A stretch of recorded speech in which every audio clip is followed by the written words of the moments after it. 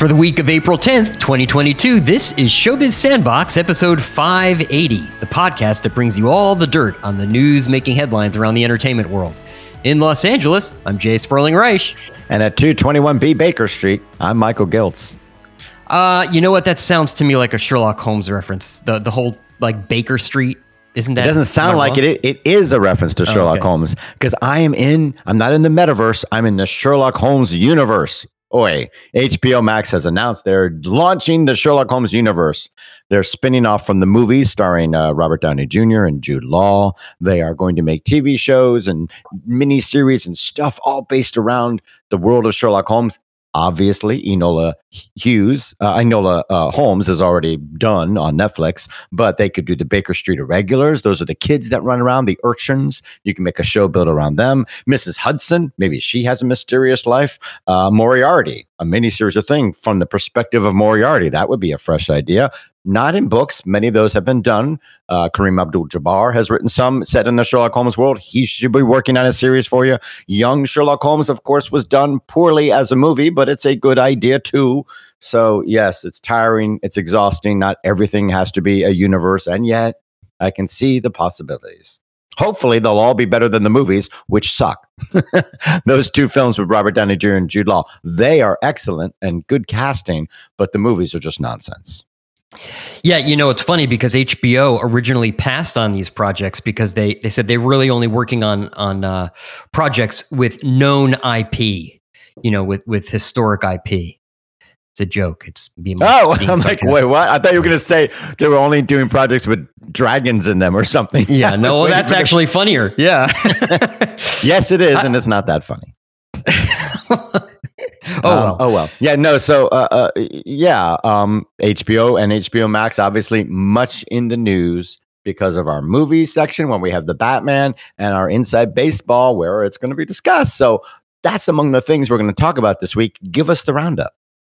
Well, this week on Showbiz Sandbox, we are keeping a war eye overseas.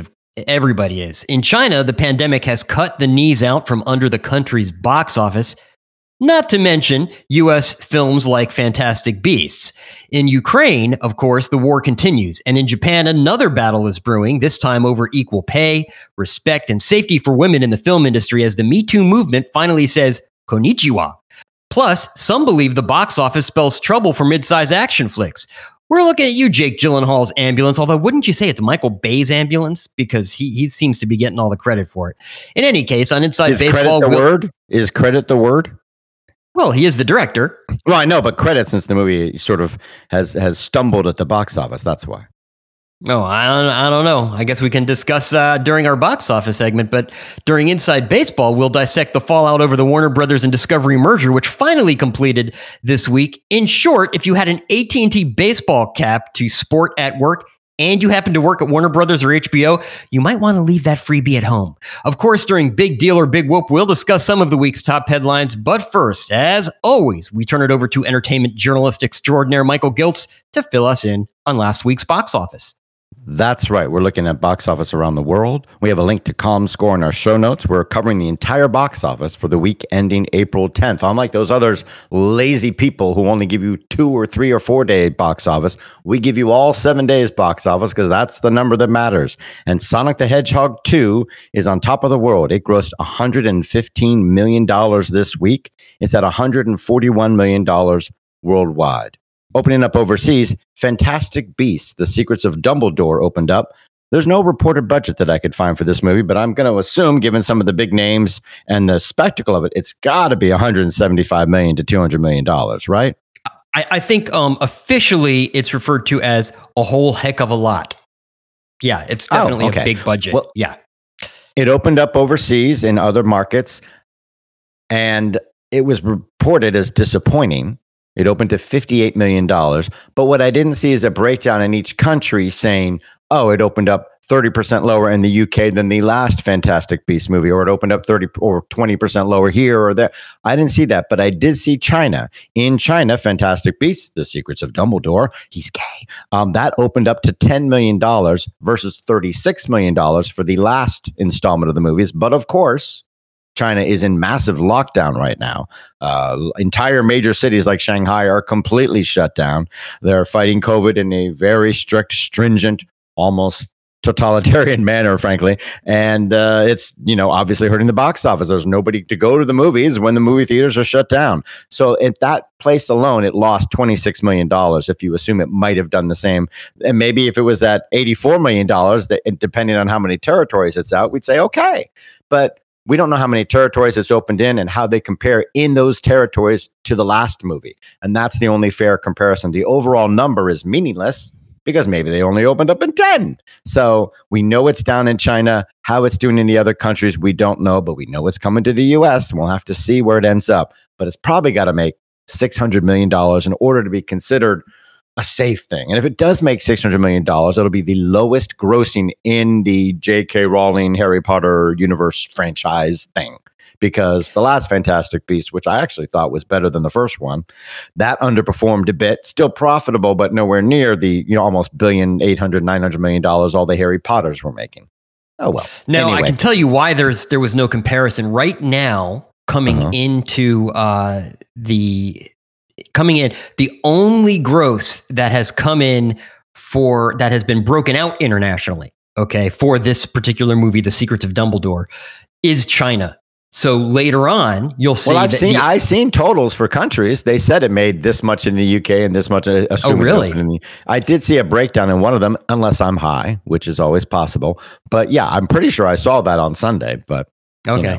But they didn't have a comparison to where it was in the UK last time. I'm making up that particular territory. Maybe it hasn't opened up there. Anyway, it opened up. It's doing not great. China's hurting it. We'll see where it ends up.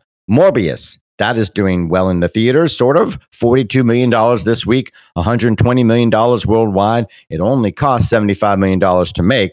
So it's falling hard and fast. I shouldn't have said it was doing pretty good. It fell like 40, 50, 60%. Not unusual, but it didn't have such a big opening that would be normal. You'd want to see it have a little bit of a better hold, 30 or 40% at least. In this case, it looks like people have seen the movie and they're not happy.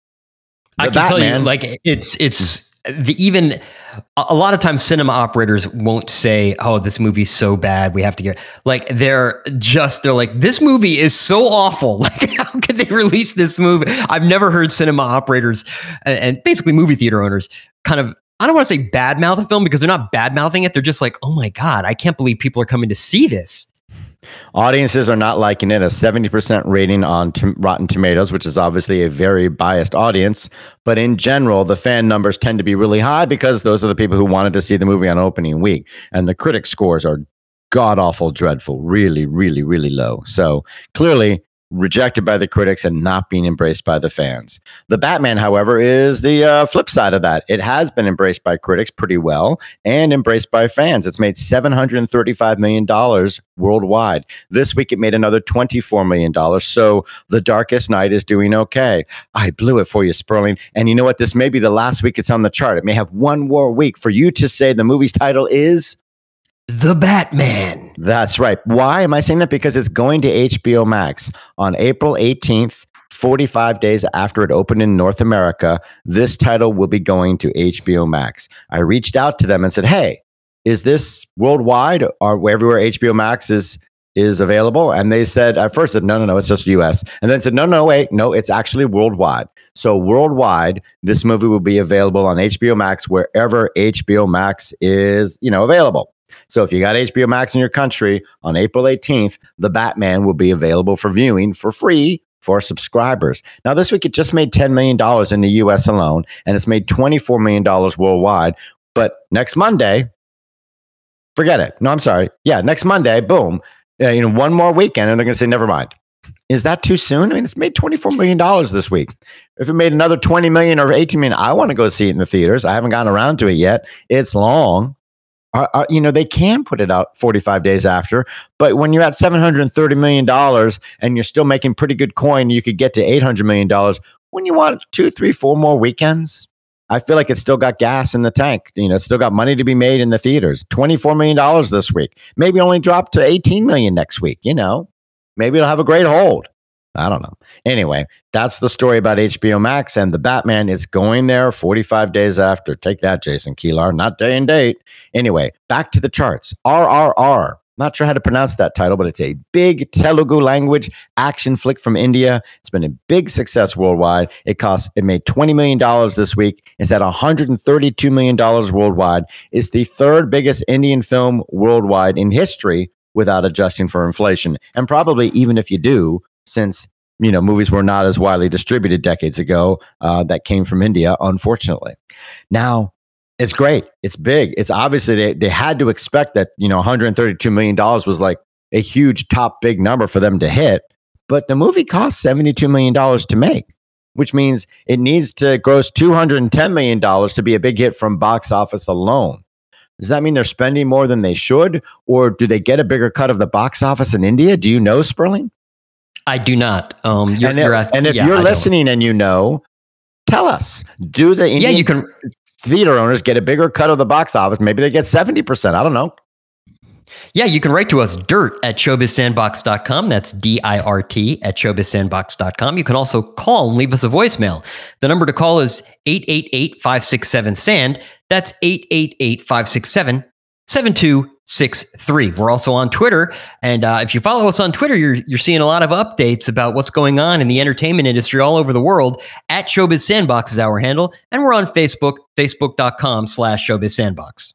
That's right. Up next is Romancing the Lost City, the action romantic comedy film starring Sandra Bullock, Channing Tatum, and Daniel Radcliffe of the Harry Potter universe. $17 million this week. It's at $80 million worldwide. That's more than it cost to make, which was about $75 million, and pretty good word of mouth. We'll have to see where it ends up. Again, if only we had some sort of pie chart showing how much of the worldwide potential box office the movie had opened up in. It's not enough to know it opened up in 19 territories. You want to have them apportioned to the size of their box office so that China would be a big chunk and the US would be a big chunk and, Fiji would be a small chunk. And so you'd get a sense, okay, it still has, 60% of the potential box office to go, that sort of thing. Seems like a thing that would be really, really useful. We could probably automate it and do it on our own, right, Sperling? Oh yeah, just give me a weekend. An hour. Okay, yeah. Oh, you know what? By the time you're done with box office, the whole thing will be programmed. Great. And if you're in college and listening to that, you probably could do it. Get working. Ambulance by Michael Bay, director, and starring Jake Gyllenhaal, one of my favorite actors, has opened up in North America. It made $12 million this week worldwide. It's at $31 million and counting. It cost about $40 million to make, which is an awfully modest budget. And yet people said, oh my God, is this the death of the mid-budget action film? What does it mean that Ambulance has not, jumped out of the gate and done really, really well? What does it mean, Sperling? I think it means that there's too many movies right now in theaters. Although, actually, I just don't think people. I don't think people knew this film was opening. I don't know. I don't know what it means. I don't think people really liked the idea of the film. They had no idea what it was about, and. It means nothing. It means absolutely no one movie means anything about the death of the Western, or movies with black actors can't succeed, or people don't want to watch gay people in mainstream. It means nothing. Didn't get great reviews. Audiences were okay with it. I like Jake Gyllenhaal. I thought the trailer delivered. There were like 5 or 6 movies scheduled to open up that were all big fat action films right on top of each other. I think they sort of spread out a little bit, but I think that to me is really what it meant. That to me is really what it meant. The whole you look at the box office and you already know that you're kind of coming back from a pandemic, and attendance is kind of down a little bit, and then you're opening like 5 movies in 1 week. It's just I don't know. I think you're absolutely right. People just didn't like it. Yeah, and I don't think it means anything about the mid-size action flick. If you can make a movie and it's good, people will come. Doesn't matter what. Here's a mid-size action flick for you. Uncharted. Remember that? I guess that wasn't mid-size. I guess that was a big. Well, it's $120 million. It's certainly hoping to launch a big franchise, unlike Ambulance, which is a one-off. But it's certainly, a smartly budgeted movie with one of the biggest movie stars in the world, with Tom Holland, and it succeeded. $10 million, $383 million worldwide. It had the name recognition of pre-existing IP, intellectual property, meaning the video game that it's based on. So that and Sonic the Hedgehog 2 at the top of our charts, showing They have finally figured out how not to make god-awful movies based on video games, at least commercially not god-awful. I don't think either of these movies is actually good, but I haven't seen Uncharted yet, and I like Tom Holland a lot, so I will. The Bad Guys is right above that. That made $11 million this week. That's an animated film based on Kids' Book. It comes from DreamWorks. It's made $40 million worldwide. Scrolling down the charts, the Japanese animated movie based on the manga Jujutsu Kaisen O made $9 million. That's at $180 million worldwide. Moonfall, a pretty big budget action film, $140 million. That's a disaster. It's at $54 million worldwide. But man, the numbers on this movie are wonky. Every week, it seems like I'm getting different numbers. We had overestimated what it had made like 2 weeks ago. And last week, we went way back down to $45 million. I don't think it made $9 million at the box office this week. I couldn't figure out if it opened up in some big new territories. But they now say it's at $54 million, at least according to Wikipedia. But the numbers on this movie are crazy. All we know is that it cost a lot to make, and it's not going to make it back at the box office. And on the positive side, Michelle Yeoh is a movie star once and for all in North America. Everything, everywhere, all at once. I'm hearing nothing but good things about this movie. It opened up in a wider release, made a lot of money, almost as much money as Ambulance did, frankly, in North America, and it's on far fewer screens. So it's doing very, very well. It made $6 million this week. It's at $9 million worldwide, and this has got a long, long way to go. This is mostly playing in North America, and they have really launched it well. So I'm very excited to see it. Sing 2 is still chugging along. That passed the $400 million mark. We've got Dog, another Channing Tatum film, which hit $75 million. Spider-Man X and the Kashmir Files back in India. That made another $3 million. It seems to be at $44 million worldwide. And one more debut. We've talked about this French comedy series. The title in English is Serial Bad Weddings. This is Serial Bad Weddings 3, and it's a French comedy. It's the third in the series about a father and mother who have 4 daughters, and 3 of them marry outside their Catholic faith and men from like other parts of the world. So they're all freaked out by this in the first movie. Culture clash, hilarity, think All in the Family, except much, much dumber. Anyway, it's been a big hit, a huge hit in France. But why they call it Serial Bad Weddings in English, I have no idea. In French, it's called What Have We Done to the Good Lord? And the sequel is What Have We Done Again to the Good Lord? And then What Have We Done One More Time to the Good Lord? What are we doing to God? God help us. I mean, why not call it One Bad Wedding After Another, or Wedding Disasters, or Bad... It's kind of like that Wedding Crashers. No, like the movie Oh God with George Burns, where the next one was Oh God, You Devil. Oh, God, You devil. Well, that made sense. Right. Yeah, or Bad exactly. Faith. Anything other than serial bad weddings. It's ridiculous. It's a terrible thing. The first movie was 3 girls. One married an Algerian Muslim, one married a Sephardi Jew, and one married a Han Chinese person, all with different things. The final daughter married a Catholic, but it turned out he was a black West African from the Ivory Coast. It grossed $174 million. Almost all of it in France, I think. Huge, huge success story. This one's not doing nearly as well. It's the third in the series. They've run out of steam. And actually, from all the reviews and stuff, it sounds pretty lowbrow and dumb. But I think the basic concept is exceptionally ready for remake in the U.S. You know, parents who are whatever faith, and one daughter marries a... You want to jump into that cultural divide? I do, absolutely. May the force be with it's you. about everybody coming together and loving each other and realizing we have more in common than we are apart. Oh, well, that's everybody true. puts... Yeah, no, it's happening. Then you get to make fun of, oh my God, you know, he's a Buddhist. But you learn he's just like you. It's totally ready to go. Oh, well. Now, well, we talked a lot about Sonic the Hedgehog 2, and we talked a little bit about The Lost City, which is helping bring women back to the to the movie theaters. But do you remember Jim Giannopoulos? Do you remember? I do. He was at Fox, and then he moved over. Well, he kind of retired, and then he was hired by Paramount Pictures to kind of relaunch Paramount Pictures, and then Sherry Redstone took over the company and merged it with CBS. Brought Viacom back together again and sent Jim Giannopoulos packing. Well, here's the thing.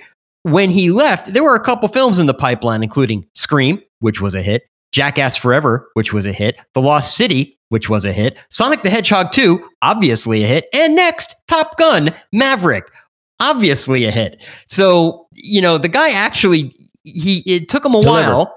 He delivered, but of course, there was politics involved.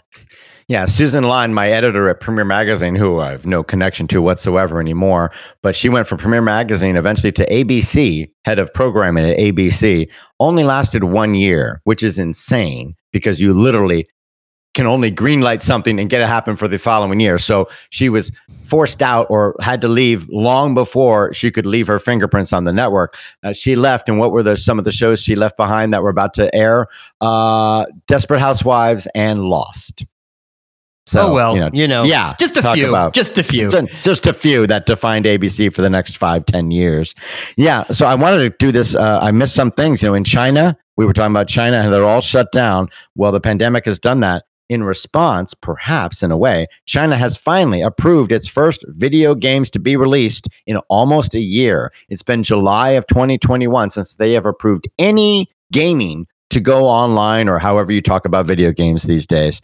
And that's maybe because the box office is shuttered and everyone's stuck at home and they're like, I think you're absolutely right about that. They're like, how do we quell the uprising that's about to occur? Because people are basically saying, hey, this zero COVID thing, it's unrealistic. We're all losing our jobs. We're all starving here. This is a big pain. We are not going to follow you anymore. We're not going to listen to this whole stay inside for weeks on end and go get tested again and again. Yes, you will listen because it's a totalitarian state. So you have no choice. And so there you go. You have the Chinese government going, hey, guess what? A new video game. We have a new video game. Everybody, a new video game. I don't believe there are any reports of food shortages. However, I know Hong that Kong. was exaggeration. Go check Hong Kong.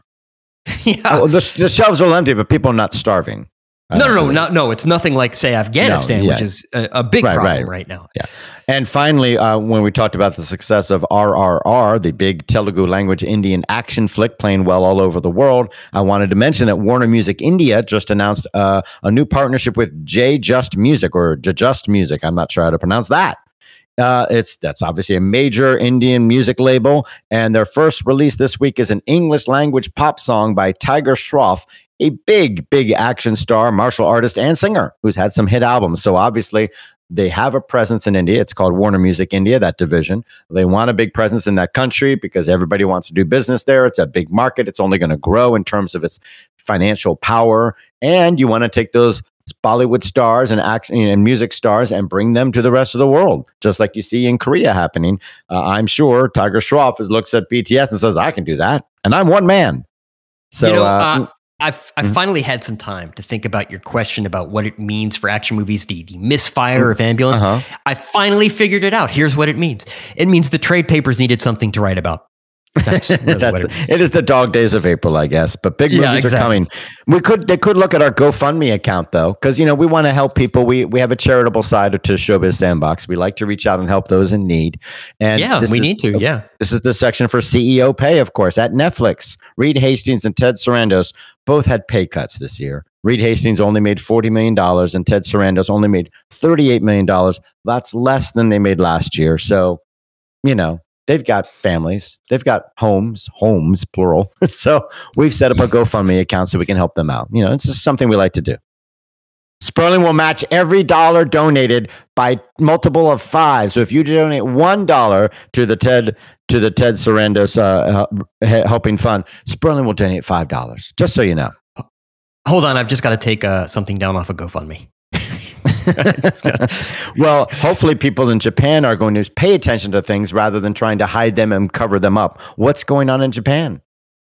Well, they're beginning to face the Me Too moment that I guess is kind of it's very complicated. We had like 3 or 4 stories coming out last week, and I kept updating the information. It was like, okay, a director, okay, 2 directors and an actor, okay, a big producer. So I've messed up everything in here, but we have multiple women coming forward talking about basically a long ongoing pattern of demanding sex in exchange for roles, and at times simply sexually assaulting them and paying no price for it personally or legally.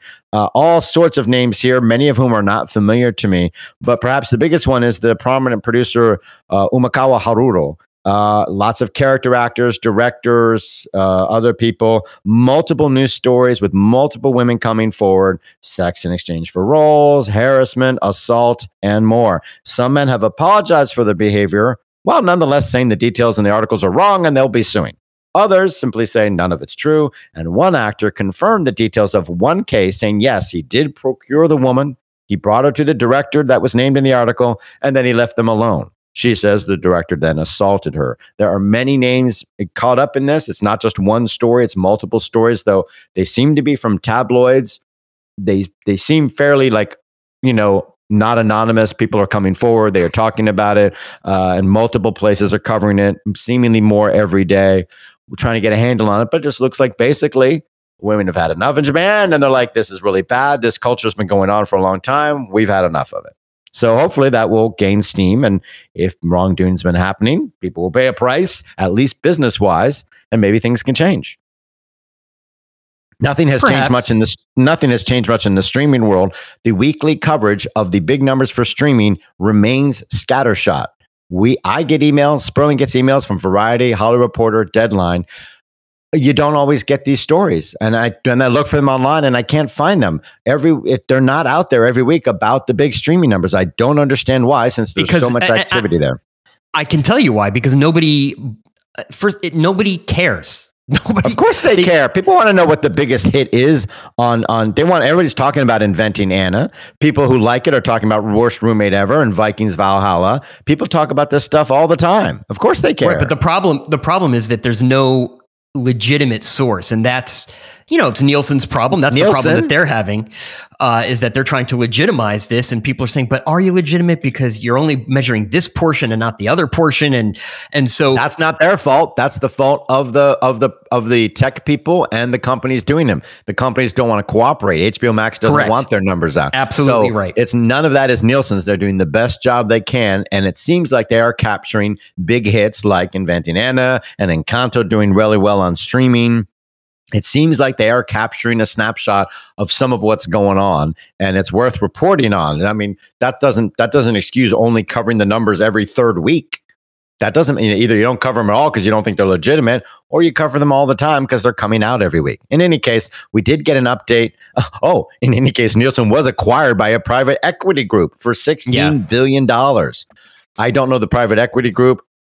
Most of them seem to be, take the company, squeeze out everything you can, and then throw the shell away. Whether this group actually wants them to be there for the long term and wants to invest in them so they can then flip it and make money, but not have Nielsen be a shadow of its former self, I don't know. I couldn't figure that out. I tried to look up the equity group and what their track record is, but in general, not a good sign when you're bought by a private equity group. They usually just, squeeze out every penny in profit they can, and then you're laden with debt and they walk away, right?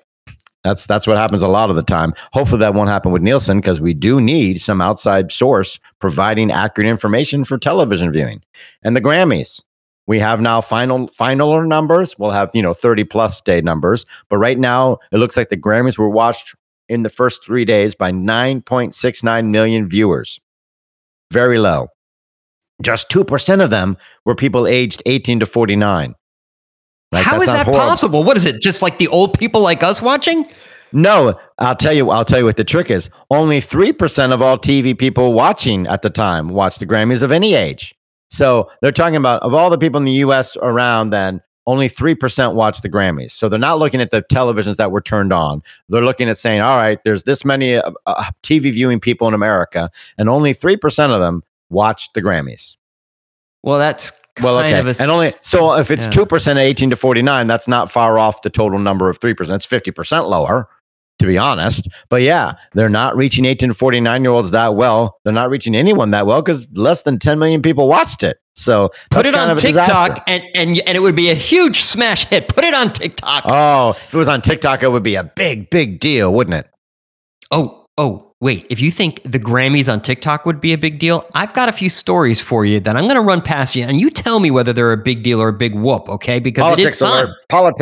Politics alert. Okay. For those viewers who get triggered by politics, they might want to skip over a story or two, though we'll try and keep it down. Well, okay, so Big Deal or Big Whoop is our weekly segment where we discuss the top headlines in entertainment and tell you whether they're really important or just overhyped nonsense. Our first story, yes, it relates to a politician, but it is a show business story, and it's kind of, in a way, sad yet funny, because this is stupid from start to finish. Jimmy Kimmel took a jab at the radical far-right Congresswoman Marjorie Taylor Greene, who is admittedly, she will probably tell you she's about as far right as you can go. In his monologue, Kimmel called her Klan Mom.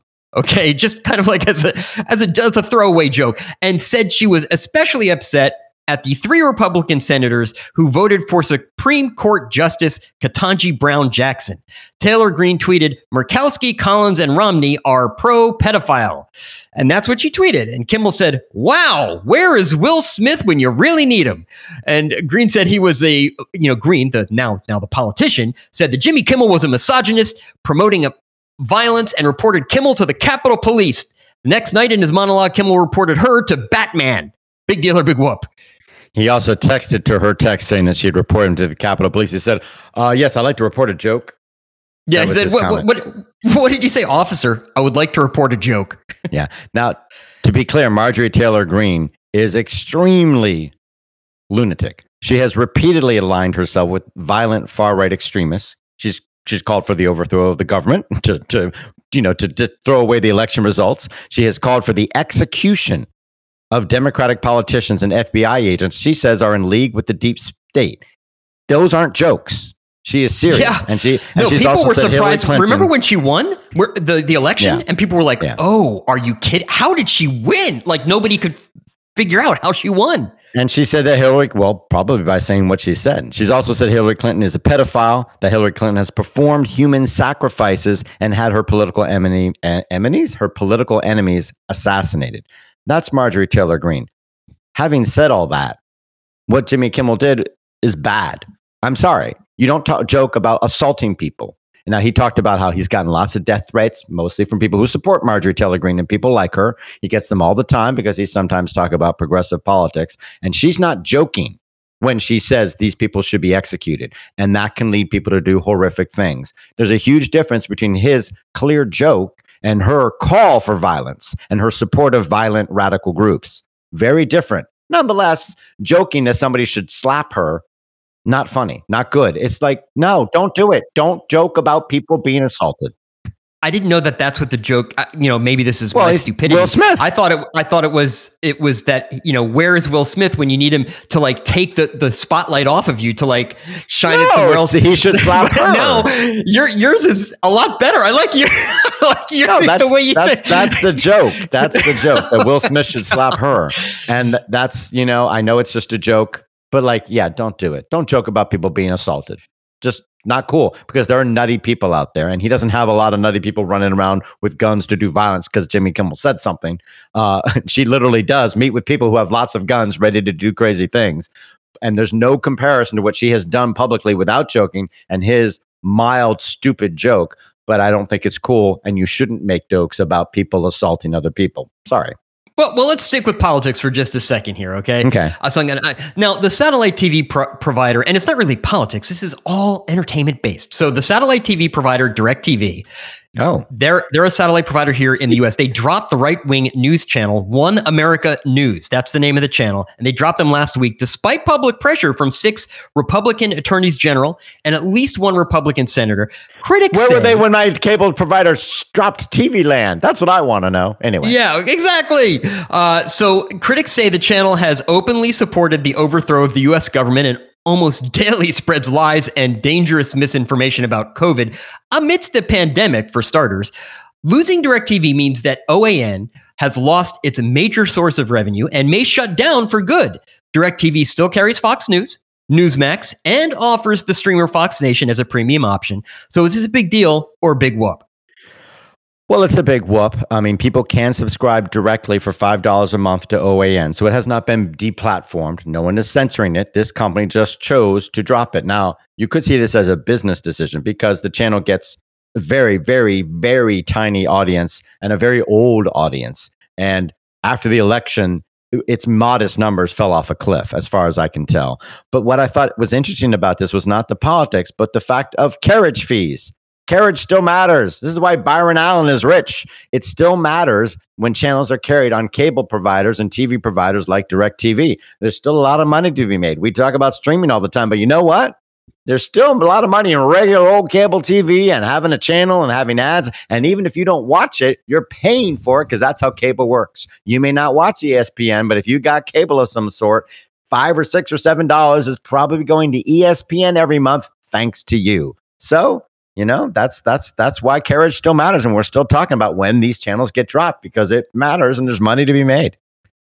But well, a couple things. OAN, do you remember when during the Trump administration, when Trump was president, he would always call on Chanel Ryan from OAN, and somehow she always sneaked into the press room, even during COVID when they cut the number of attendees in half. She refused to, you would have an on day and an off day and then an on day again when you were allowed into the press room to keep the number of people down. She just would always walk in and she would always ask these inane, ridiculous questions, and the press corps hated her.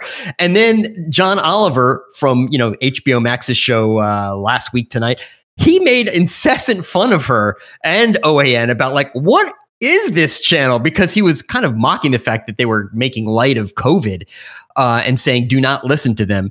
So it's kind of, in a way, they're getting their comeuppance by being so not newsworthy, other than the fact that they're not newsworthy. Right. They're not drawing an audience. And I think that's it, more than the pressure from the left to say you shouldn't be. And there was a lot of pressure from the left to say you shouldn't be supporting this channel. They'd be out of business if you weren't just carrying them, because they don't make any money. Without your carriage fees, they are not a business. And so you, AT&T, through DirecTV, are supporting this far right group that's been accused, credibly accused of supporting the overthrow of the government. Why are you doing that? And AT&T said, yeah, maybe we don't want to be doing that right now. But it's very confusing, and you can say, pressure on the left is fine, but pressure on the right is terrible. Well, pressure when it works is kind of nice. Now, speaking of something that works against something that doesn't work, we kind of skipped over the whole part where we mentioned Will Smith, but then didn't mention the fact that he's been banned from the Oscars and Academy events for the next decade, to which I say, wait, he's been banned from a 4-hour ceremony, but he can still be nominated? And what are you... Well, no, I thought it was a reasonable step. Now he resigned from the Academy, and there was a report that some people were annoyed. They're like, "Well, we were going to kick him out, and then he quit first." It's like, well, okay, but that was still a reasonable thing for him to do, to say, "I have shamed the Academy. I am resigning from the Academy." I thought that was an appropriate step rather than stealing their thunder. I thought that's okay. So now some say, "Well, we would have banned him for 5 years, but since he quit, we're going to ban him for 10 years. We got to do something." It's like, well, what else are they supposed to do? He's quit the Academy, or they would have kicked him out. He's been banned for 10 years from Academy ceremonies and events. He can still be nominated for and win an Oscar, because you don't need to be a member of the Academy to do so. And I'm not quite sure what else. Tar and feather him. It's certainly an appropriate, step. Now, some think it's not enough and everybody needs to apologize. Chris Rock needs to apologize for this and that, and Will Smith needs to apologize. The Academy needs to apologize for trying to slough off the blame of what went on. But actor Harry Lennox, a fine actor from The Blacklist and Billions, he says Will Smith should return his Oscar. It doesn't mean someone else would get it. It's like, I don't get to hold this. And it would go to the Academy Library, it would go to the museum, I assume. But that's sort of, that's what he's saying. It's not enough. Do something else. How about you just give it back and say, I don't get to hold on to this. I don't have the right to celebrate this. And, they don't, it won't be rescinded. The Oscar won't go to, say, Andrew Garfield as the runner-up, whoever the runner-up was, but that would be cool to know. But I thought that might be another gesture he could do when he's trying to figure out how to show the world his remorse. Well, it wouldn't disappear. You'd still be the Oscar winner. It would be shown in the Academy Museum in some way, perhaps with some acknowledgement of the incident. It's just a thought. But, he hasn't apologized in public. We haven't heard from Chris Rock yet, but we have heard from Sam Elliott. Right while the Oscar season was going on, he made a buffoon of himself, belittling the movie The Power of the Dog. It's okay not to like him. He's like, what's with all these gay people? He just couldn't. Why is this woman making a movie about the West? What does she know about Westerns? What, he only had 2 pairs of chaps, to the fuzzy one and the leather one. Like everybody knows. Yeah, he was like, I'm a cowboy, and that was not accurate. Yeah, and she's like, you're actually not a cowboy, you're a movie star. Which I thought was pretty play hilarious. One in the movies. And to his credit, once he was sitting on a panel talking about his TV show 1883 or 63. I have no idea. The prequel to Yellowstone. He said basically, I'm a complete schmuck. Yeah, he apologized at length, sincerely, and I thought it was cool. Clearly, he has a hang up about gay people and Westerns or whatever. But he was like, I'm an idiot. And he's like, I've been so supported by the gay community my entire career. I'm like, you have? I've never heard a gay person mention Sam Elliott in my life. And so, but he meant he's worked with gay people, which of course you're in Hollywood. Of course you've worked with gay people. He's like, I've worked with great people. I have friends who are gay. I hurt them. What I said was wrong and stupid. And I apologize to the director. That was stupid of me. I apologize to all the good actors, including Benedict Cumberbatch. He's a great actor. You know, he was in public. He ate his crow and it didn't seem rote. It seemed like he really did feel bad about what he said. You know, he's where he's coming from. He's just an old straight white guy. And he's like, what is this movie? That's okay. You don't have to like the movie, but you know, going public and saying those things was out of line. And I thought it was cool that he could own up to it and just say, and you know what? That's a real cowboy who owns up to what he said. and you know what? I bet you he's also like, and these podcast things, apparently people listen to them. Well, I did not know that. I did not know that. Exactly. Well, let's move on. Okay, well, you know, COVID, we barely had time to miss you, okay? Ugh. The Broadway season is barreling towards the Tony Awards, but the pandemic is getting in the way. Matthew Broderick got COVID and had to stay away from Neil Simon's Plaza Suite. Now Sarah Jessica Parker, his wife, and also co-star in Plaza Suite, she has COVID. So the show is canceling performances. By the way, so is Macbeth after Daniel Craig and other cast members tested positive. Finally, the highly anticipated Pulitzer Prize-winning musical In the Loop had to delay its opening, and the struggling musical Paradise Square had to shut down as well. Maybe the mask mandates through the end of April weren't such a bad thing after all. Who knows? Big deal or big whoop? Well, it's a big deal for each individual show, but it's a big whoop. We haven't heard about people getting really sick because they have to be vaccinated, though New York City obnoxiously and stupidly has now said if you're a baseball player or a performer, you don't have to be vaccinated. But because all these people, I believe, have been vaccinated, they're not going to the hospital, they're not getting sick, and they're not dying. And the people around them are not getting sick and dying as far as we know. But it can eventually get to somebody who is really vulnerable, and that's why they're shutting down. And there was just a story today about extending some of these shutdowns for some of these shows. I'm sorry, I don't have that latest info, but it'll probably change by the time you hear the podcast anyway. So I'm glad they've taken these precautions. I'm glad everybody involved seems to have been vaccinated. And it's really great news to hear that if you're vaccinated or you've had COVID before and then you get vaccinated and a booster, that you may get COVID, but you're not going to get sick and have to go to the hospital or die or get intubated, and you're hopefully not going to pass it on to other people at a big enough level that they're going to get sick and die. So we're dealing with it. It's a pain in the neck to go to public in a super spreader event or go to work. If you're sick, you got COVID, you don't go to work. Doesn't matter if you're not feeling, you feel okay. You just stay at home until you're not infectious anymore. That's what you should do. But theater goes on Broadway and the West End. And in the West End, we just had the Olivier Awards. The Tonys will be in June, I think.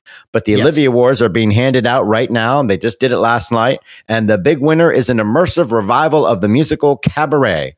Now, that and Eddie Redmayne were the big winners. In fact, all 4 top awards in musical for acting were won by Cabaret, which, of course, won Best Revival as well. So that will surely come to Broadway. It's like completely immersive. You're at a nightclub. That's how they do it. Also heading our way will be the best new musical, Back to the Future, and The Car, and the best new play, Life of Pi, based on, of course, the best-selling novel. That will be the next Warhorse, I think, thanks to puppetry that brings a bunch of animals, especially a tiger, to life. And the team behind that tiger actually won Best Supporting Actor. That's awesome. The first time people doing puppetry have won for performing a character who does not speak. That's very, very cool. It sounds well-deserved and very popular choice. It's a lot of creative people bringing a character to life via puppetry, and that's finally been, recognized by the Oliviers with a Best Supporting Actor nod. That's very cool. I didn't really like the movie Life of Pi. Did they win the award? They won the award. They won, yes. So that's very, very cool. They won Best Supporting Actor, like 7 people bringing that tiger to life won Best Supporting Actor. So that's cool. I didn't really like the movie. I don't really like the book. But I'm kind of looking forward to seeing the play because of the puppetry and the technology behind it. Who gets to take the award home? Is it just like, well, I was the paw, I get the left foot of the award? Like, well, as the Oscars does, if there's 3 or 4 producers that they've allowed to win the award, they all get one, and I assume they'll probably make one for them. It's the first time they will ever have to make 7 for one acting performance, so that's for sure. That's true. Might be the last too. Who knows? I'd love to see Life of Pi, and I'd also love to see The Dead. Well, the Dead, if you don't know who the Dead are, here's the thing. Drug dealers who specialize in acid, beware, because the Grateful Dead are never going to tour again. No. After touring for 7 decades, the artists now calling themselves Dead and Company will be calling it a day. Their 2022 tour will be their last. Bob Weir, Mickey Hart, and Bill Kreutzmann, along with John Mayer, who was performing with them, and others, are finally saying goodbye to the road. This ends the journey that began in 1965 in Palo Alto, California, led to their debut album in 1967, and over the next 55 years, rewrote the rule book of rock and roll in countless ways. Big deal or big whoop? It's a big deal. It's the end of an era. Jimmy Buffett and so many other people have followed in their wake, doing what they have done. They innovated in 100 different ways, some of which have been copied widely, others which are never copied, like, hey, plug into the soundboard and copy our show. I don't think anybody else still does that. But, it's certainly time. The thing I like about this is that the tickets have been on sale. They're on the tour. It's already happening. And they're like, yeah, this is going to be the end. They didn't say, hey, we're having a big final tour. They were just cool about it. They're like, yeah, this, we're in the midst of the tour. You probably already have a ticket, but this is going to be the end. So I thought that was cool that they weren't trying to cash in. They've always done things in a counterintuitive way. It's paid off for them massively commercially. There are books and classes on the innovations of the Grateful Dead as a business and as a franchise and as the things that they've done beyond their music. And of course, they have some great albums too, but very cool, very interesting to see. I'm sorry, I will never have seen them in concert or done acid. Do you remember when I'm trying to remember the book, The Ticketmasters, I believe it was called, and how the Grateful Dead was such a pioneer in ticketing at the time because they sold directly to their fans. Right. Yeah, it's very cool. Now, Michael, here's a big question. You haven't done acid, but can you cha-cha-cha? Of course. Okay, because we're headed to Dancing with the Stars. What? Yes, Michael and I will be competing against each other on the upcoming season of the long-running competition series. That's awesome. Yeah, they wanted us to dance together, but we couldn't really agree on who should lead. So make sure you watch us on ABC. Actually, make sure you stream us on Disney Plus. Yes, after 16 years on a major network, the show is moving solely to Disney Plus as the streamer's first live TV series. Here's the thing, people. Streamers are no longer afraid of live TV. By the way, Disney Plus also renewed the show for 2 more seasons of maybe 11 episodes each. Big deal or big whoop? Couple things. 1, I can't wait to go on the show and compete with you, Sperling. 2, I love the idea that somebody thinks we might be big enough to actually be on dance. They know it's a joke. Streamers on demand. Streaming is known for being on demand. They do have live stuff. They have live stuff on Peacock, live stuff elsewhere. It's live sports, live things, live television. I guess it makes sense, but that's a huge change. This show, up until, for a decade, it was a top 10 hit on ABC. It's still in the top 40. It has dropped in the last decade from drawing about 18 million people a week to 6 million people a week. So it's obviously much smaller. Those 6 million on a streamer is good numbers. That's, you can make a living on that. So that's interesting. And one thing I was annoyed by was when they say, oh, it's 30 seasons of Dancing with the Stars. It's like, wait, no. It has not been around since 1992. I always divide by 2. When they run, well, but not every show does that. Not every show has two runs in a season. Like, some do, some don't. So it's annoying. Like, no. It's been around for 16 years, I believe. Yeah, I believe it's been around for 16 years because there were a couple seasons where they just had 1 run in the season. So yeah, it's not 30 seasons. They've been around for 16 years. Don't play games with that. That's a long, long time for a TV show. And finally, here's a weird note. In the Variety story about this, they casually mentioned, oh, by the way, it hasn't been a moneymaker for years. Yeah, that's something to know. Really? How much do the judges get? Just get some new judges. It's like, why would Dancing with the Stars be expensive? The celebrities are all doing it for fun. You just dumped your long-running hosts, and to get Tyra Banks, I assume she didn't get more money than him. If you had a new host, presumably you saved a little bit of money. She still gets top dollar, Tyra Banks, but still, that's the whole point of reality shows. They're supposed to be cheap and money makers. Why would it be losing money? That's dreadful. So I'd love to know more about that. If you know why it's losing money, tell us. I guess it's the licensing fees to the producers and people. Who knows? But that's very inside baseball. That is indeed. It is a time for Inside Baseball, where we analyze some of the headlines that had the entertainment industry buzzing We'll explain, or at least Sperling will, and I'll try to understand what they mean for the business, and more importantly, how they affect you. What's our big story this week, Sperling? Warner Brothers, or Warner Brothers Discovery, or Warner Media being acquired by Discovery and essentially taken over by Discovery, and AT&T going, yeah, you know that whole thing where we bought a media company? That was a mistake. Yeah. And it's a merger in the same way that an arranged marriage is a merger. It's like, we're in charge now. Goodbye. Thank you very much.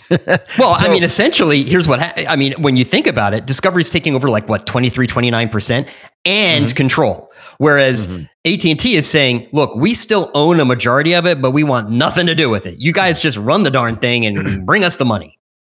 Yeah. Why not just call it Warner Brothers? Why the Discovery? Just to like keep them happy. Ego. Yeah, ego. Because it's dumb. It's like, it's Warner Brothers. You got a Discovery Channel. Other than that channel, who the hell cares? You know, Discovery has no impact beyond the fact that they got a channel like ABC, you know. Anyway, well, the mergers happened and there's a lot of fallout. I think the big thing, of course, is David Zaslav is in charge. No doubt about that. Plus, there's no emeritus sitting around to kvetch like at Disney after its change in leadership, right? So that's nice. He is the boss, clean, clear, and through.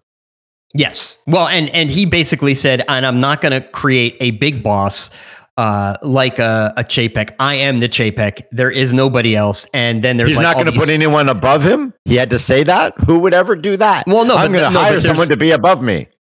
No, but I mean, you know, I guess if you look at Jason Kilar, who was in charge of the media, he had to report.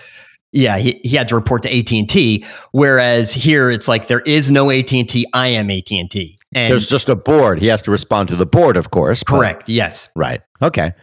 And what's the new reality for Warner Brothers? This is a big, high-rolling media company for decades, or 100 years or whatever, you know, for a long time. And then you have Discovery taking over, who was a big, low-rolling, you know, ice road truckers, you know, housewives. You know, if you can make this show for $150, we'll air it, because that's effectively what they've done. And so there's a lot of trepidation about like, well, hey, what's going to happen here? Are they going to like come in and be like, yeah, you can do Batman. Here's $1 million. We expect enough, it, right?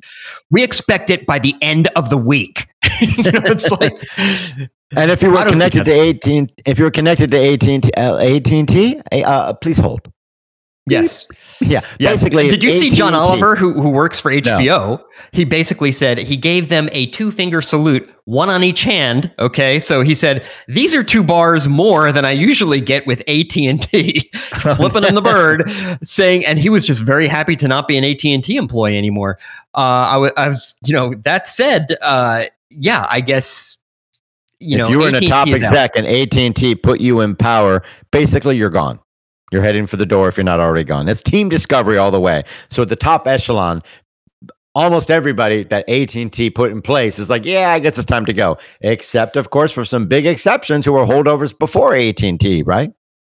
Yes, and these are people that have kind of stood the test of time. One is HBO's Casey Bloys. He worked his way up at HBO. He was in charge of the comedy thing like Silicon Valley and all of those types of shows, at Curb Your Enthusiasm. And then he was put in charge of all of HBO, and then, of course, HBO Max. And so he's staying on, and Zaslav has kind of tapped him to be in charge of that.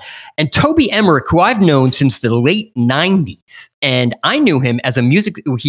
He started at New Line Cinema as a music supervisor in 1992, worked his way up. He wrote screenplays while he was an executive, and he was put in charge of New Line Cinema at some point. And he kind of just he's lasted through countless regime changes. And basically Zaslav, who knows very little, if not nothing about the movie business, has said, Toby, for now, you're staying there. So he's in charge of Warner Brother Picture Group. And then I'm trying to remember. Is that a huge release to exhibitors and the producers and everybody in town who deal with Warner Brothers? They're like, oh, thank God. Yes, because he actually does understand the movie business. It's not like he's like, well, I'm going to try and figure this out. So you put the film in the camera, how exactly? Like, he's just, he gets it, and he's theatrical focused, and he is also, hey, I'm theatrical focused, but I want to make money, and I want to create these projects that not only make money in theaters, but are then incredibly valuable to HBO and HBO Max, because that's the game. And Casey Bloys, I mean, really, Zaslav went out of his way to keep praising him during this whole merger period. And when they take it over, he kept saying, oh, this guy's great. Look at all the hits he's had. Mayor of Easttown, Hacks, Succession, on and on. He kept talking about all the shows. In fact, I guess all his kids are grown up, or he probably would have mentioned Euphoria, too. I kept thinking, what about Euphoria? That's a big hit, too. But, lots of praise for Casey Bloys. Lots of support from the boss in that corner. But the old boss, Jason Kilar, is gone. And he had some parting shots. He gave his exit interview. He tooted his own horn, and he had the cojones to say this. He famously, of course, during the pandemic said, all right, every movie we put out in 2021 is going to go day and date on HBO Max. Boom, done. It's for the fans. It's for the fans. We're doing it for the fans. Doing it for the kids. He didn't tell anybody about this. Like, virtually none of the stars knew. None of the directors knew. Nobody It was a shock to all of them.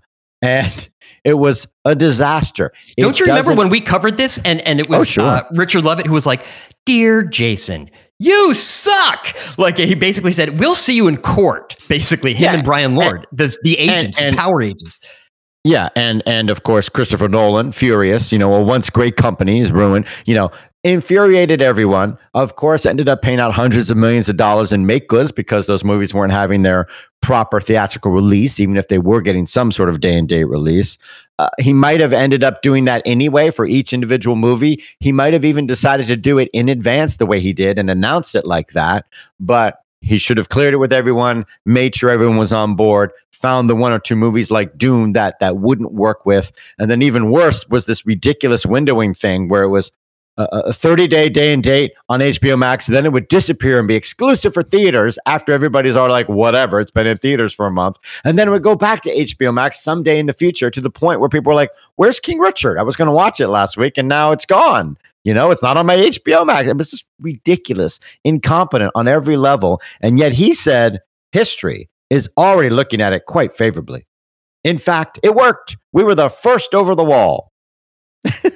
It's like, yeah, you were the first and last over the wall. I was going to say, was anybody behind you? Because I don't think they were. No, come on, go. Come on, hello, everybody. Hello. It's like nobody else did this. It was stupid. And yes, every single movie you put out may have been day and date. And yes, maybe you wanted to promote on HBO Max, but the way he did it was horrible and dumb. And no, I don't think anybody right now is thinking the future is day and date. They're thinking at least 45 days in the theater. Stupidly, they're not thinking even longer and saying, well, if we got legs, might as well let it go. But at least they recognize the times have changed, just like exhibitors. 90 days is too long. 45 days is covering the vast majority of box office for the vast majority of movies. And so we'll be free to take it to our streamer after 45 days. But I don't hear anybody right now saying, oh, yeah, the way to take a $200 million movie is to open it day and date on your streamer. Now, nobody is talking about that, but he's got a lot of. Could you imagine if Sonic the Hedgehog 2 was on Paramount Plus? First of all, nobody would have seen it. Okay, so there's that. And it wouldn't have made $71 million this weekend in North America alone. So, yeah. Here's the thing. I covered this on, I happen to be the editor of our newsletter over at Celluloid Junkie this week. Usually it's Patrick von Sikowski. And he, this week I actually covered this particular news item. I laughed I was like, yeah, I already had that in the notes, Sperling. Like, that's hilarious, of course. I mean, that just makes you go, really? History has already judged, really? And you eviscerated him. Yeah, well, because I think, look, he is a very smart guy, but in this instance, he was brought in to do one thing: get more HBO Max subscribers. He says he did it. I would argue, hey, you got 8 million tops, maybe 10 million tops new subscribers for HBO Max in that year. And guess what?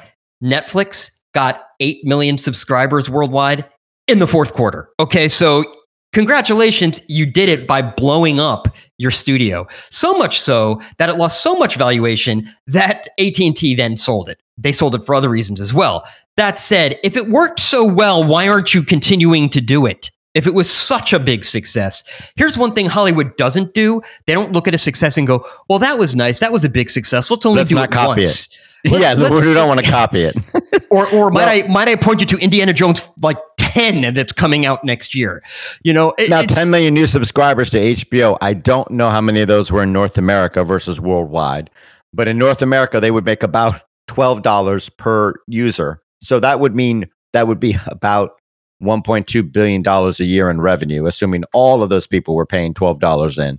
So that's an extra $1.2 billion. The question is, would you have made more money if you'd released all those movies theatrically in a world where that could be done safely? Of course, it's a pandemic. So saying, hey, this was all just a crazy thing we did during the plague, we could say, okay, as opposed to, oh, yeah, history said this was great. This is the way of the future. It's just ridiculous. You know what? Say one thing about the guy. He stood up and he continues to talk to the media about how about this decision. Now, a lot of people are saying, look, if you had said, hey, first 6 months of 2021, everything day and date, because when you look at after the box that, office, we'll see what's going on. Yeah.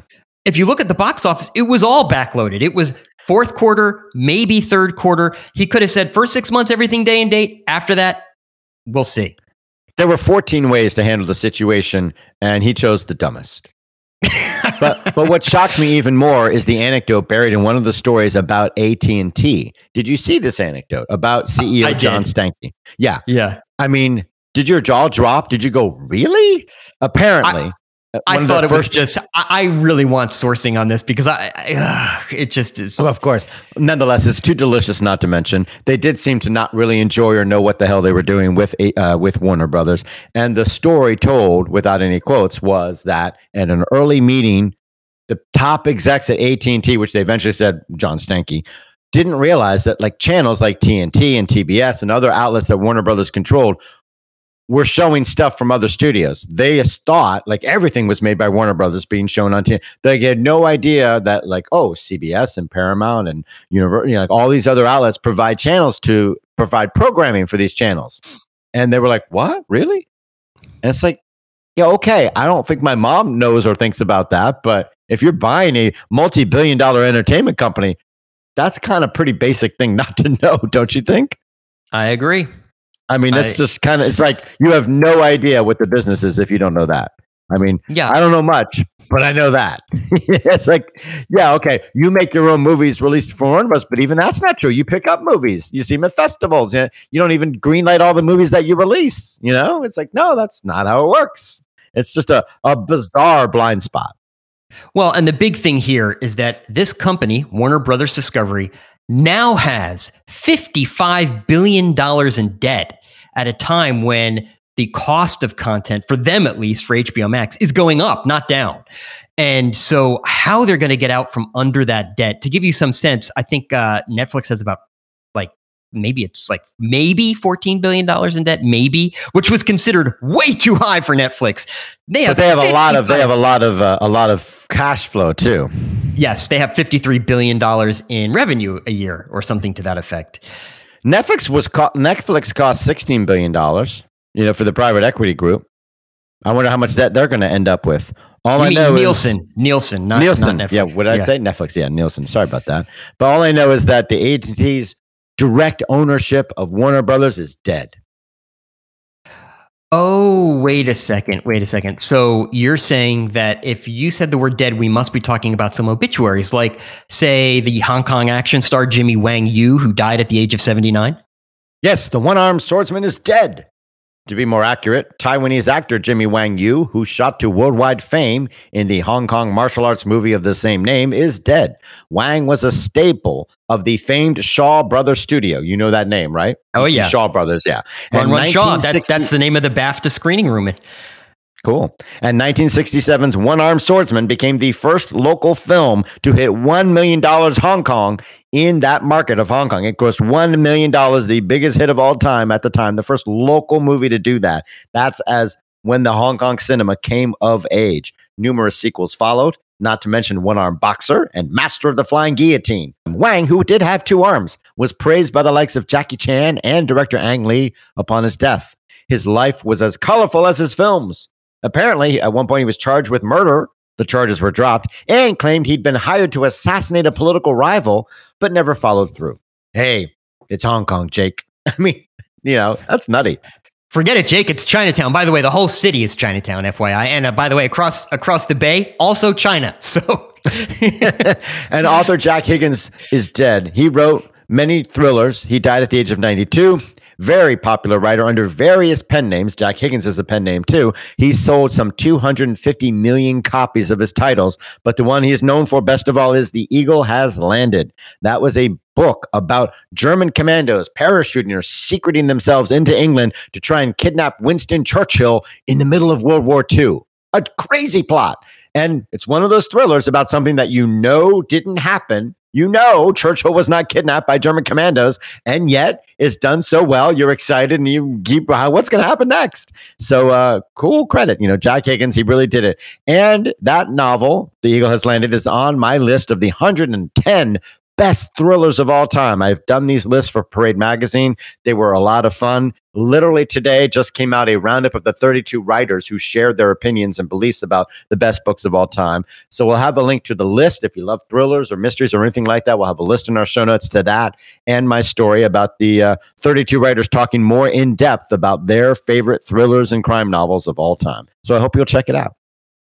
Well, also passing away was teen idol Bobby Rydell. He died of pneumonia at the age of 79. And you might know him. He had he had songs for like 6 years, like the late 50s, early 60s, 1959 through 65. Inspired the Beatles to write She Loves You. So thank you for that.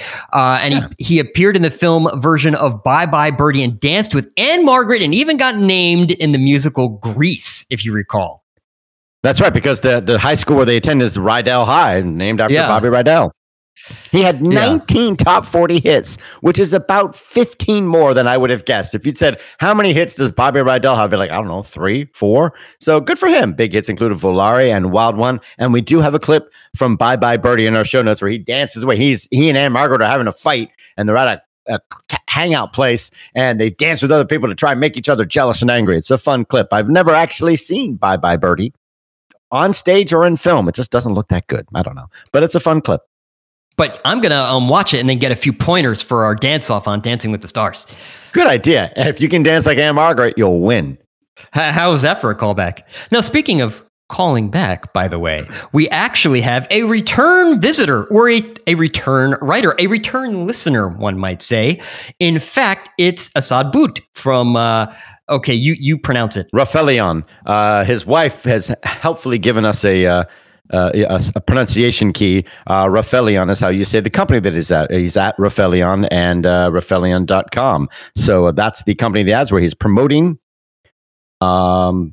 understanding and reaching out. It's a media company that has elevates diverse voices. They have podcasts. They have other projects that they do, reaching out to the world. American Muslim Project and other podcasts and things. They have a newsletter. They have Immigrantly, a cross-cultural conversations podcast, and all sorts of stuff. You can find it all at Raphelion.com. And let me spell that for you because it's spelled RIFELION.com. That's right. And of course, we'll have a link in our show notes. And he writes, loved the post-Oscar commentary.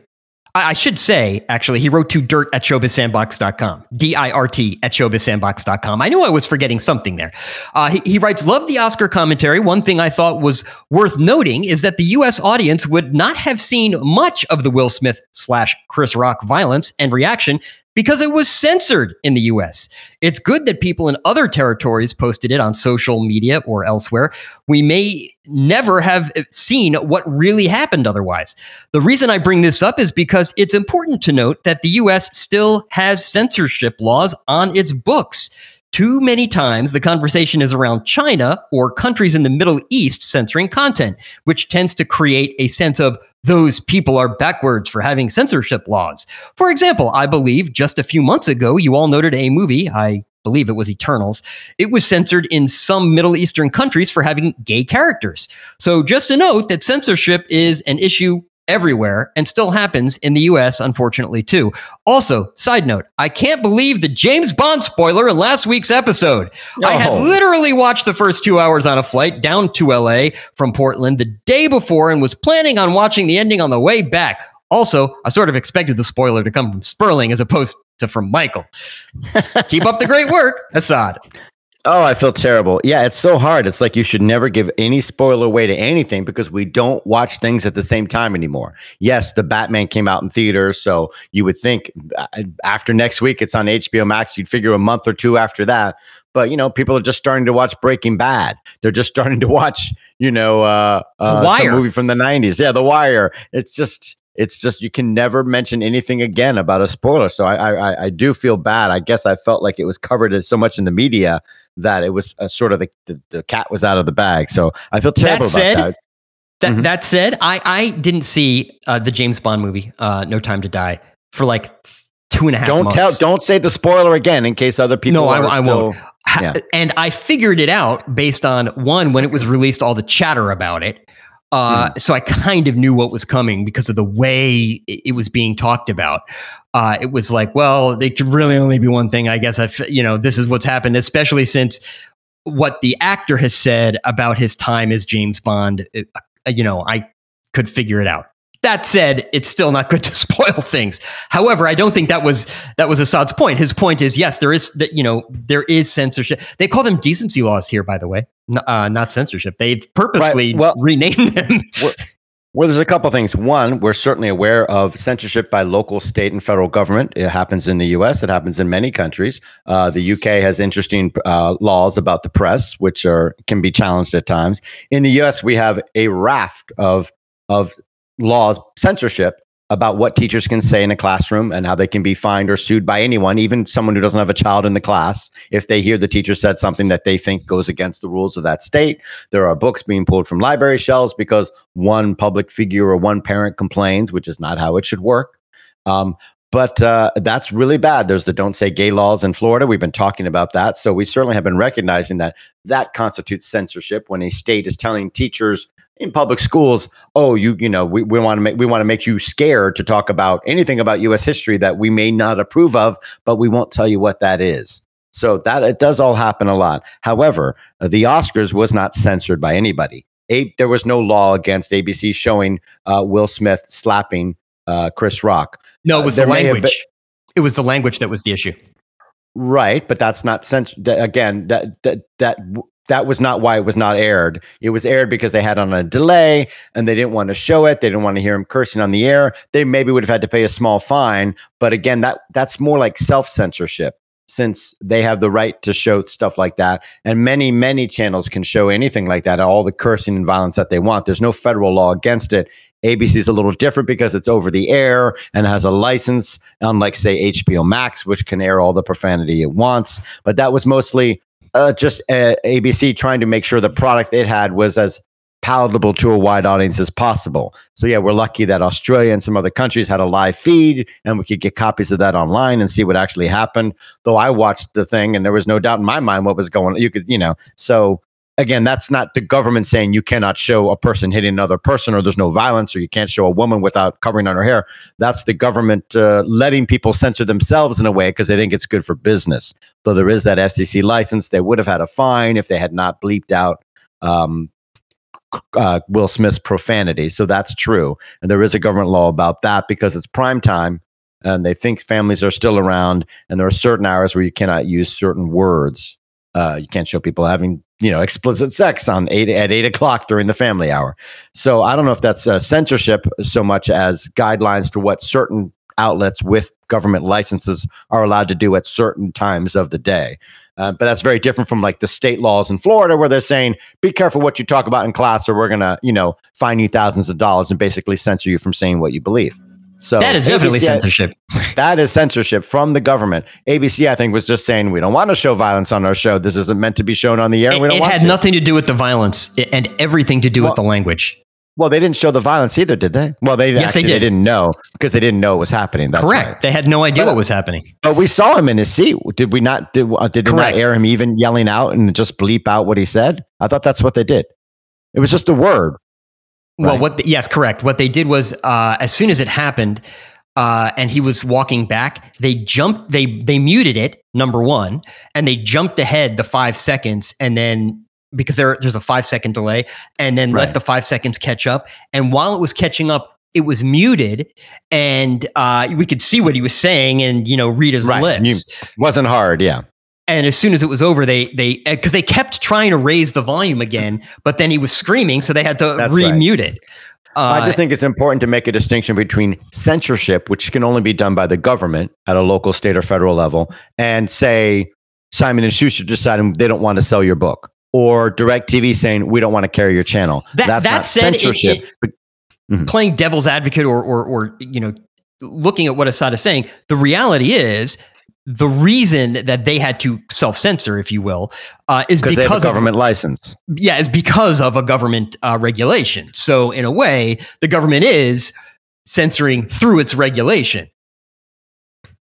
For certain hours of the day on certain outlets, you can have all the cursing you want. The government does not censor language or violence. You can have pornography shown on your channel all you want. You can do all sorts of things. Well, it does censor language. As long as you have no, it doesn't. Not in HBO Max. Not in 10,000 outlets. You can do all sorts. No. Just the government does not say nobody can curse in any media. That's not the case. Yes, I'm only talking about on those four networks. Those four networks. Right. Well, that's extreme. Yeah. Right. And we're in a world of 1,000 channels and 1 million outlets. And on our podcast, we can curse all we want, and the government's not going to stop us because there's no censorship of explicit language or viewpoints in terms of what we can do as a podcaster. Now, a private company may decide they don't want to carry us anymore because we're calling for the overthrow of the government. And they'd say, well, we don't really want to be in that business. You'll have to find somebody else to handle you. And you can talk about de facto censorship or that sort of thing. It's just important to make a distinction. But you're right. There's a lot of censorship in every country in the world, except Canada. They're great. Blame Canada. No, I said they're great. They don't do anything. Okay. I'm just trying to keep it to show business here, Take us out. Well, okay. Assad wrote to us, dirt@showbizsandbox.com. That's DIRT@showbizsandbox.com. You can call and leave us a voicemail as well, 888-567-SAND. That is 888-567-7263. Or like us on Twitter. Follow us on Twitter @ShowbizSandbox is our handle. Facebook, we are facebook.com/ShowbizSandbox. All that information is on our website, showbizsandbox.com. Now, you can find ways to subscribe to us on our website too. iTunes, Google Play Store, Microsoft Marketplace, Stitcher, anywhere they give podcasts away for free, you can usually find us. And please do rate and review us in any one of those podcast aggregators. It helps us out when you do. Links to the stories we've discussed on today's episode can be found on our website, showbizsandbox.com. Again, did you know we have a website at showbizsandbox.com? Oh, wow. Yeah, in fact, the music that you hear at the beginning and end of each show is by the popular indie rock group MGMT. They can be found on their own website, who is mgmt.com. And Michael Gilt has a website, and every week it's something new and exciting. I have a feeling it's going to be something very funny this week. What is it this week, Michael? No, it's going to be mother.com. Okay, all right. By the way, I said, does somebody own mother.com? I bet they do. And yes, they do. It takes you redirects you to milftube.com. Do not type in mother.com. Do not go to milftube.com unless you really, really want to. That's not suitable for work. Yeah, exactly. You know what? In fact, if you want to review some of Michael's coverage of the entertainment industry, why not head on over to michaelgiltz.com, where all of his work is aggregated. Some of my work can be found on celluloidjunkie.com. Until next week, play nice.